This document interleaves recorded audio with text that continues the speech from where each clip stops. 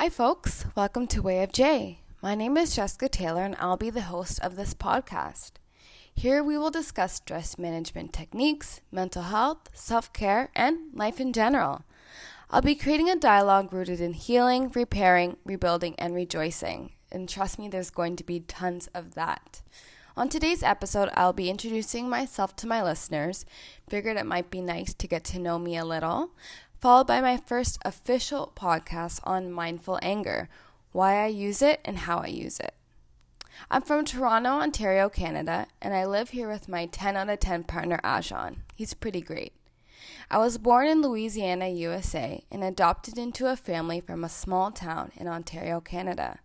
See, I'm both a country girl and a city girl. I have a degree in social work with over 5 years' experience in the mental health field. I've been involved in a variety of projects, such as the Truth and Reconciliation Commission of the University of Windsor, child welfare summer programs, and international student support. I'm also pretty passionate about keeping active and healthy, so you'll hear a little bit about that as well. I'm super excited to share my thoughts and perspectives and antidotes with you. I'm all about having an awesome life and keeping it as awesome as possible. So let's get started on our first podcast. So this is going to be a part of a 3-part series on mindfulness. Mindfulness is something I use to keep me grounded, patient, and frankly, happy. I practice mindfulness with compassion because there's a direct tie between being aware of what our minds are thinking, feeling, being triggered by, and what our bodies are experiencing.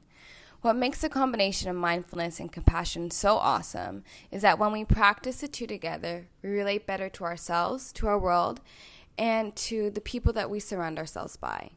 Compassion is an active process that involves the flow of feelings to others to self to others, and to self to self. By practicing wellness and mindfulness and compassion, we're able to see ourselves in others and ourselves within ourselves.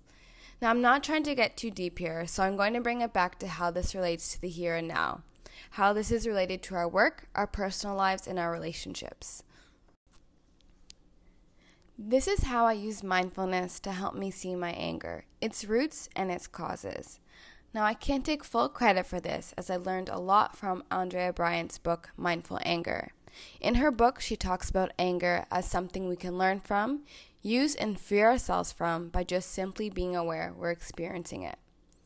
What is important when we're looking to see our anger differently is to first be real with ourselves. We all experience anger, and that's okay.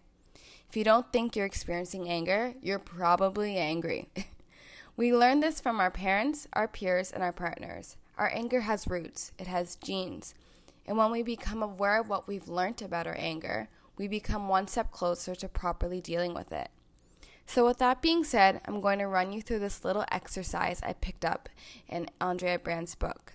This exercise talks about the 2 types of angry people, the anger dumper and the anger withholder. So let's start with the former. You might want to grab a pen. The anger dumper. 1, you're constantly angry. Your anger feelings show up in all areas of your life. That's just how it is for you. 2, you stay angry for long periods. It's difficult just to let it go. 3, cynical is your middle name. You make a joke of everything, even if you hurt someone else's feelings. 4, you're angry and you feel it's justified. The most important thing is your latest cause or your judgment that others are not doing what they should be. You think less of those who don't seem to care as much. 5, you're a bully. Anger is how you get others to do what you want.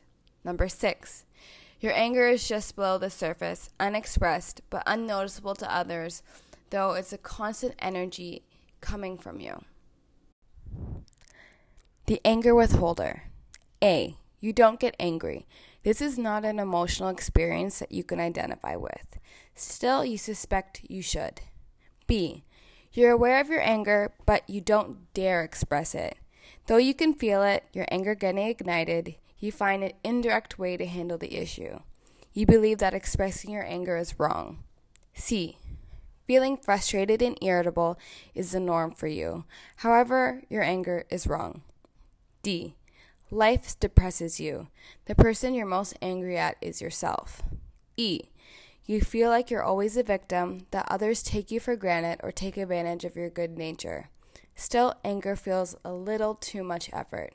What difference would it make? And F, you speak so softly that others have difficulty hearing you. You using your voice to control your thoughts. So this is the exercise. Think to yourself, what do you have most of? The anger dumper or the anger withholder?